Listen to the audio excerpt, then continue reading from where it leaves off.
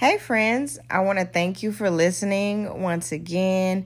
And in the spirit of transparency, I want to tell you how I am making these podcasts. If you haven't heard about Anchor, it's literally the easiest way that I found that I can make a podcast. It's free. And the app actually comes with tools that allow you to record and edit your podcast from your phone or your computer. They distribute your podcast for you. Spotify, Google Podcasts, and Apple Podcasts get your actual audio, and you don't have to do anything. That's beautiful. You can make money from it. There's no minimum listenership that you have to have in order to be able to create income from this podcast. It's literally everything you need to make a podcast in one place. So you just have to download the free Anchor app or go to anchor.fm to get started.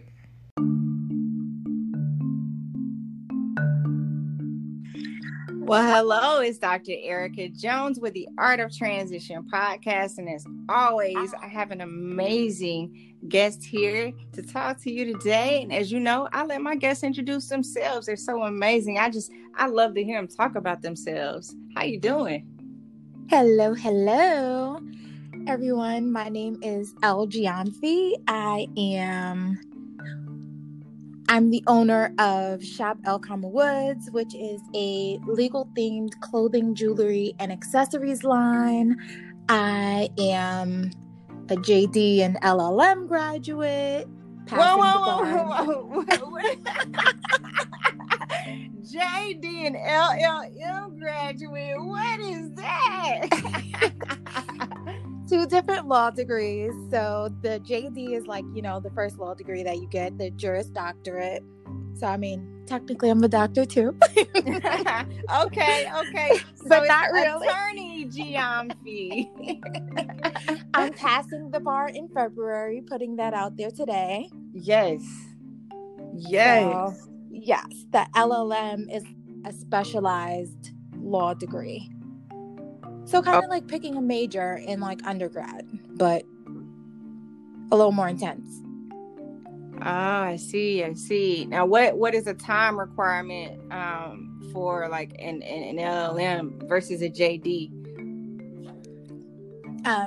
Okay, so let me see. Your JD should, on average, take 3 years, and then your LLM should take a year to a year and a half to complete. So 4 to 4.5 years on top of what you have to do for undergrad. I see. So why did you choose to go further in terms of the law field? I know that people have JDs and they choose to go into medicine, or they choose to go into entertainment, or they choose to go into sports. Why would you do the LLM? So I chose to do the LLM because I wanted to specialize. So kind of like if you do a fellowship in medicine, it's kind of like that. Okay. As opposed to just going into, being an attending somewhere. So I wanted to specialize because I kind of realized late in the game that I not only did not want to do criminal law or personal injury or anything like that, I also didn't want to be a litigator. Mm-hmm. And I kind of also want to have my own practice, not even kind of, I do. Okay. So I felt like I needed to learn more about the transactional and business side of the legal world. And since I focused so much of my time on litigation, getting my JD, I'm like, you know what? I need to learn. How am I going to learn? Because nowadays jobs want you to have 10 years of experience right out of the gate. Or, 10 years of education right out of the gate. So I was like, you know what? I'll just go and I'll, take it from there. Mm-hmm. Hopefully this will be the right path. And so far it's been good. Awesome. It's just amazing, how quickly the landscape of business is changing. And I feel like law is one of those fields where things just move so much slower in comparison to every other sector. I'm always amazed at, you know, how things move, and I'm amazed at your ambition.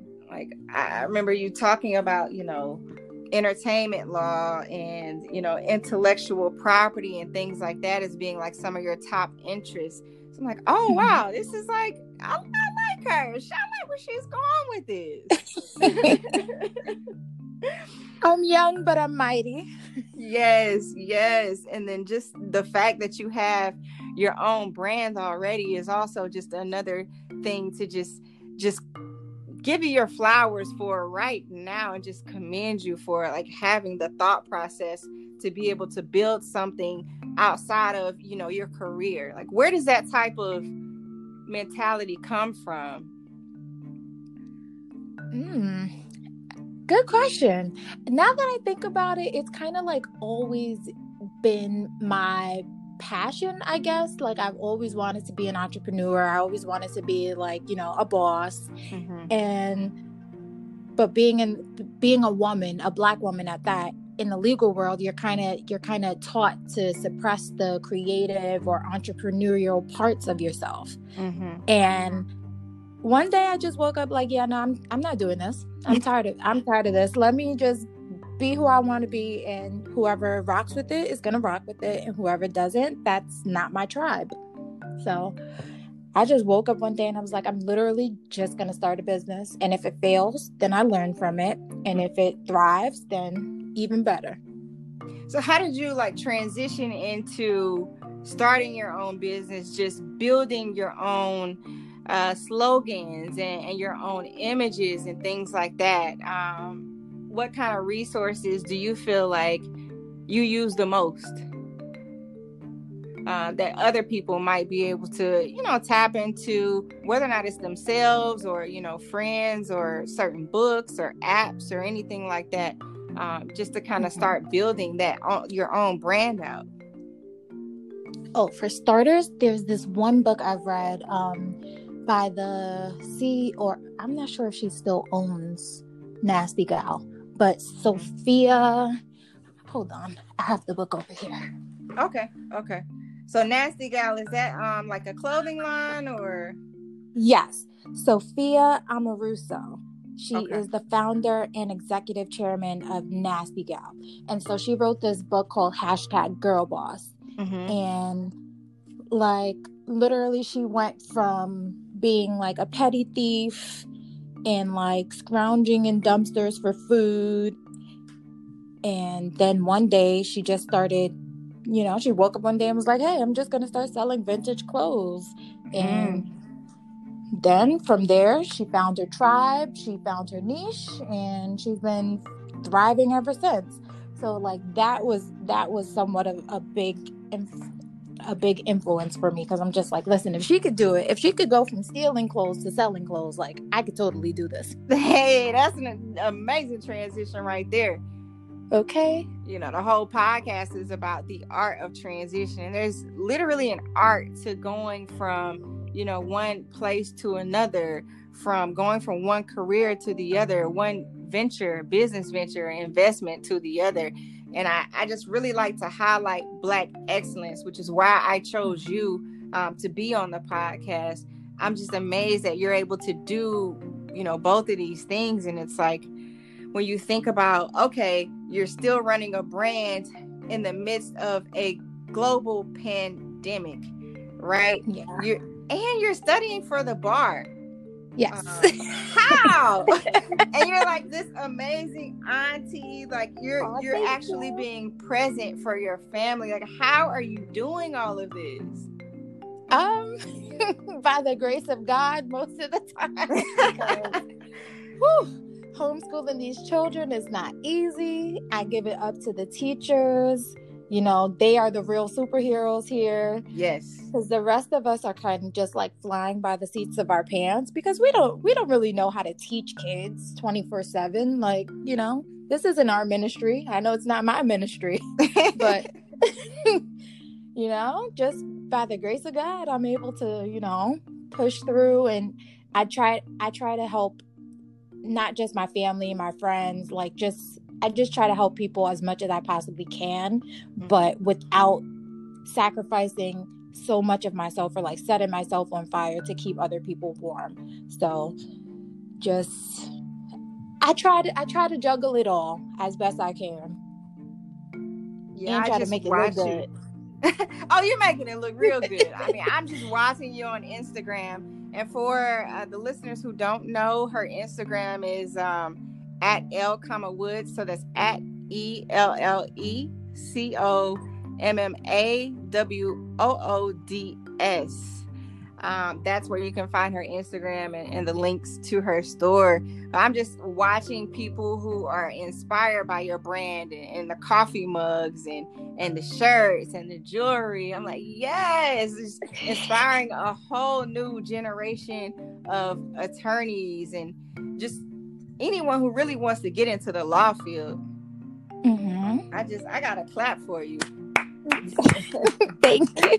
Let me clap for you. I really just want to encourage other people, but especially like other black people, because black people only make up 5% of the legal field, and black women are only 2% of the legal field. Gotta shout out my girl Destiny for giving me those stats. Yeah, but shout out to Destiny. Yes, Destiny at Black Girls Do Law. But yeah, like we're such a small but mighty part of the legal world, and like we often go unnoticed. Not just lawyers, legal assistants, paralegals, calendar clerks, even the stenographers. Like we often just go unnoticed. And for people who don't know, what is a stenographer? Sorry for interrupting you. Stenographer. No worries. The stenographer is like the person who's like huddled up in the corner of the courtroom during a hearing or something, and is like furiously typing everything that you say for the record. And then they, submit it, and then you get the transcripts and blah, blah, blah. I see. So for the record, these are the people who are keeping the record. Exactly. Yes. Thank you for that. Of course.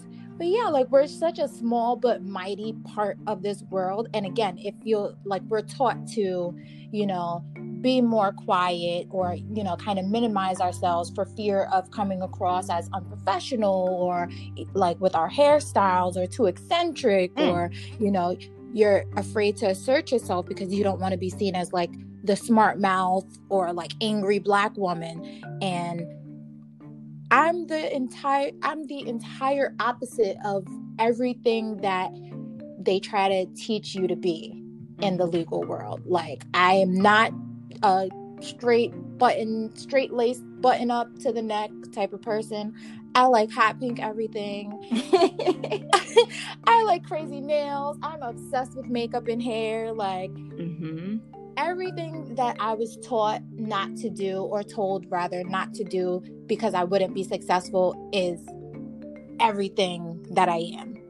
So I want to encourage other people to embrace the quote unquote not lawyerly parts of themselves, or not professional parts of themselves, because that's what makes you you. And we gotta break this whole cookie cutter type of thing and really embrace every aspect of ourselves. So that's what I'm hoping that I'm encouraging. I mean, I agree, like wholeheartedly.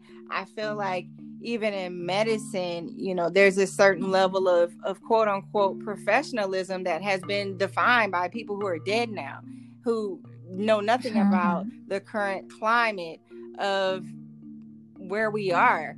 So it's like we as professionals have to literally redefine what it looks like, because we are the people that are doing the work. We are the people that have invested, hundreds of thousands of dollars in our futures. So I think it's up to us to literally lead the way in whatever way that we see fit. And when I'm so proud of you, and I'm excited about where you're going to go. I'm excited about, and I definitely want to continue to support you and just keep providing a platform for women like you, and particularly for Black people. I think that it's important for us to be able to have a space, have a platform that is for us. I would just for a few minutes, if you could just speak on like how you step into your power, like as a Black woman in law, like what type of support system, do you have and have you built, and how are you kind of able to do that to find your tribe? Mm-hmm. So part of it is kind of faking it till you make it. Okay. Right. So I don't know if you dealt with this, throughout your medicine career, but I experienced, and even to this day, a lot of like imposter syndrome. And so I kind of had to like fake it till I made it. No one ever knew that I was like, super nervous or shy or anxious or like insecure in class, because I'm just like, listen, if you don't act the part, you're never going to get the part. So I kind of like pushed through, and then I was able to find people like-minded people. Like some of my law school friends are some of the closest people to me. And, just being open-minded, keeping your heart open, and not allowing being in law school to change who I was at the core. Because excuse my French, but they say like, oh, people who go to law school, like law school makes you an asshole. And it's like, yeah, no, that's not it. You were already that. Exactly. It just came out. So I just learned to embrace who I was. And not get caught up in not get bogged down. And I'm still learning to this day. I'm a work in progress, but I'm learning to like speak confidently to myself. Like, don't say things to yourself or about yourself that you wouldn't say to or about someone else, or you wouldn't allow someone to like talk down to your friend. So don't talk down to yourself. So there's that. And then I also had to learn to like humble myself and ask for help when I needed it, because I'm not gonna lie, I got used to being like one of the smartest people in the room, but then when I got to law school, I was like, holy crap, all right.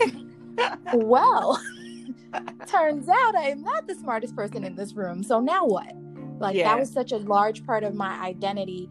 I've always been the smart girl. Smart mouth too, but I've always been the smart girl. So like, I had to actually learn how to work, and not work harder, but work smarter. And I found some pretty good mentors. Like, having at least one mentor is important, because they can help to guide you. And then, well, as far as being a part of the LGBT community, I created a separate group, and like basically made my own tribe, because there was no tribe in law school for Black or people of color, people in the LGBT community, as well as in the legal community. So I saw a huge opening there, and so I was just like, you know what? I'm going to create my own version of the Outlaws. Yes. So sometimes when you don't see a door or you don't see a window, sometimes you got to make it. Amen to that. Amen to that. I applaud you. Like, I can't stop clapping for you. I can't stop sending you virtual flowers. Like, tell us a little bit more about the group that you created and the space and the platform that you're providing for the LGBT community. Yeah, so at first, like, literally all of this just my best ideas happen like in the middle of the night. I'll like wake up like, oh, I have an idea, let me write this down. So like, I kind of got fed up with the Outlaws organizations, or like the LGBT community organizations in the legal world. Like, they're pretty much catered towards white cisgender men. And it's like, these issues that I face being a Black gay woman in law have nothing to do with y'all. Like, no offense, but that is not your ministry. You can't relate. So I know if I'm feeling this way, I'm pretty sure people who are like pre-law, or even, even old or like more experienced in law rather, have felt these very same things. So I was just like, let me just make a group me and let's see, what'll happen, see where it'll go. And it's just evolved. And, I've had so many people say, oh my goodness, I didn't know that there was a space for us. I'm like, yeah, girl, there is now. Yep. So if you can't find your tribe, you got to build your tribe. Yes, I love that. And to just go back and speak on, the imposter syndrome, I can definitely tell you that it's something that so many of us go through. And like the anxieties, I think, come from part of just like being the only one in the room sometimes, or feeling like, you're alone, or just being anxious about like so many different things, that it's something that I still to this day had to like just battle through and think through. And when I first started talking to my therapist, like she literally is like, yeah, you need to go to the bathroom and talk to yourself. I'm like, you mean like the Issa Rae? Like, I'm gonna do the Issa Rae, like go get myself some pep talk. She's like, yeah. It's like, it's something that like we've seen before. Some people have never seen it before. But when I first started doing it, I was like, okay, this kind of feels weird. Yeah. But it helps. It does help. And then, back to your tribe and just having people that support you, that helps as well. So just having that is something that can get you through a lot. It's helped get me through some of the really, really tough times. So I appreciate you speaking on that. And man, I'm thankful for your time. Thank you. Do you have anything else that you want to inform the listeners about in terms of like how they can find you, how they can be a member of your tribe, and how they can help support you and just pray for you as you study for the bar? Yes, because I am passing in February, throwing that out there. Oh, that's another thing, people. Like, speak what you want into existence. Like, everyone's saying, oh, manifest, but it works. Like, if you go into something with the mindset of, oh, well, maybe, no, that's not the right thing. You have to say, I'm going to get this. Yeah. It's already mine. So, I'm passing in February. Yes. And how you reach me, obviously Instagram at L, Woods, and then my business Instagram is at shop L, Woods. I am also on Twitter at L, Woods _ because somebody stole my name on Twitter. Man. And what else? My website is in my bio on both pages, and it's shop-ecw.com. Okay. I am also launching a personal blog, which is going to be lcomawoods.com. So that'll be up by the end of the year. Yes. And I'm in the process of turning my legally LGBT group into a nonprofit so that I can, kind of compete with this big organization called Lavender Law, which again is primarily geared towards white cisgender men.